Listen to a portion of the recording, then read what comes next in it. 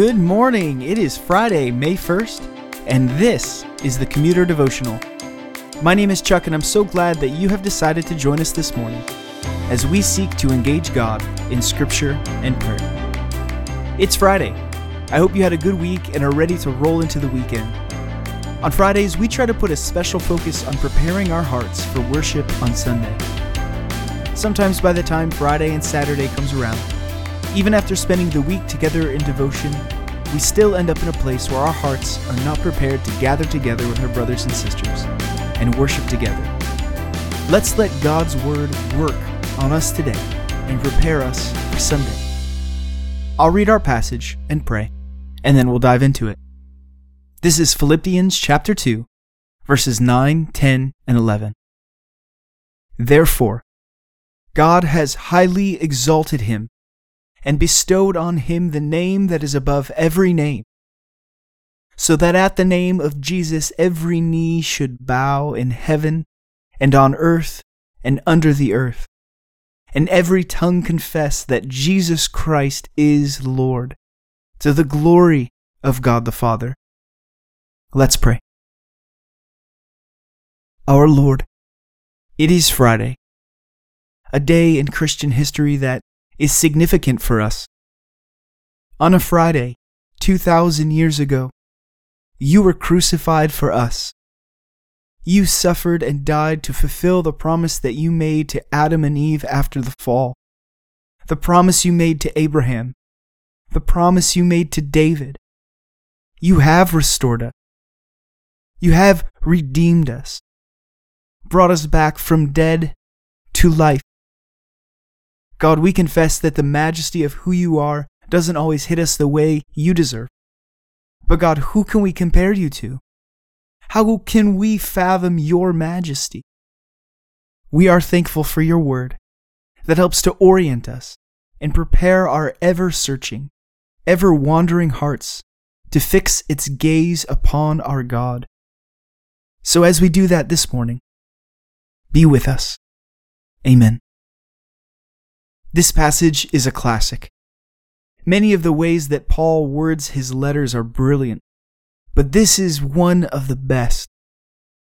After a week of studying and reflecting on the unity of the church, yesterday, Paul gave us the startling truth that it is through Christ we have our foundation for unity. To forget ourselves, to remember others above ourselves, to rewire ourselves and detach from the bonds that culture and sin have shaped us to love others more than ourselves.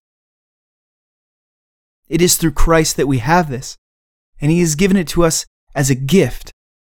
Therefore, God has highly exalted him and bestowed on him the name that is above every name, so that at the name of Jesus every knee should bow, in heaven and on earth and under earth, and every tongue confess that Jesus Christ is Lord, to the glory of God the Father. By his death and resurrection, God the Father has given Jesus the name that is above every name, the name of Lord. At that name, Lord Jesus Christ, every knee shall bow, every knee in heaven and on earth and under earth. Every tongue confess that Jesus Christ is Lord. I know earlier this week we made the observation that Paul seems to talk a lot about unity, and that is one of the main messages that's sprinkled through the book of Philippians. But have you noticed a larger theme? Chapter 1, verse 6. And I am sure of this, that he who began a good work in you will bring it to completion at the day of Jesus Christ. Chapter 1, verses 8. For God is my witness how I yearn for you all with the affection of Christ Jesus. 1:10. So that you may approve what is excellent, and so be pure and blameless for the day of Christ. 1:13. So that it has become known throughout the whole imperial guard, and to all the rest, that my imprisonment is for Christ. 1:18. What then? Only that in every way, whether in pretense or in truth, Christ is proclaimed, and in that I rejoice. 1:19. For I know that through your prayers and the help of the Spirit of Jesus Christ, this will turn out for my deliverance. 1:21. For to me, to live is Christ, and to die is gain. 1:27. Only let your manner of life be worthy of the gospel of Christ. 1:29. For it has been granted to you, that for the sake of Christ you should not only believe in him, but also suffer for his sake. Chapter 2, verse 1. So if there is any encouragement in Christ, any comfort from love, any participation in the Spirit, any affection and sympathy. 2:5.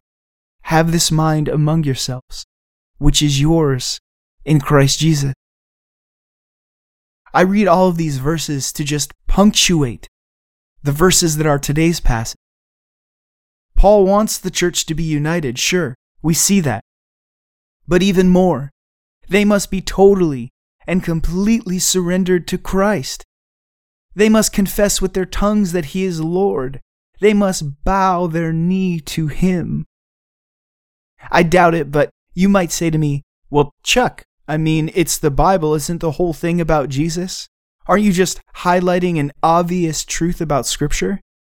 To which I would answer, yes, and that's why we do it.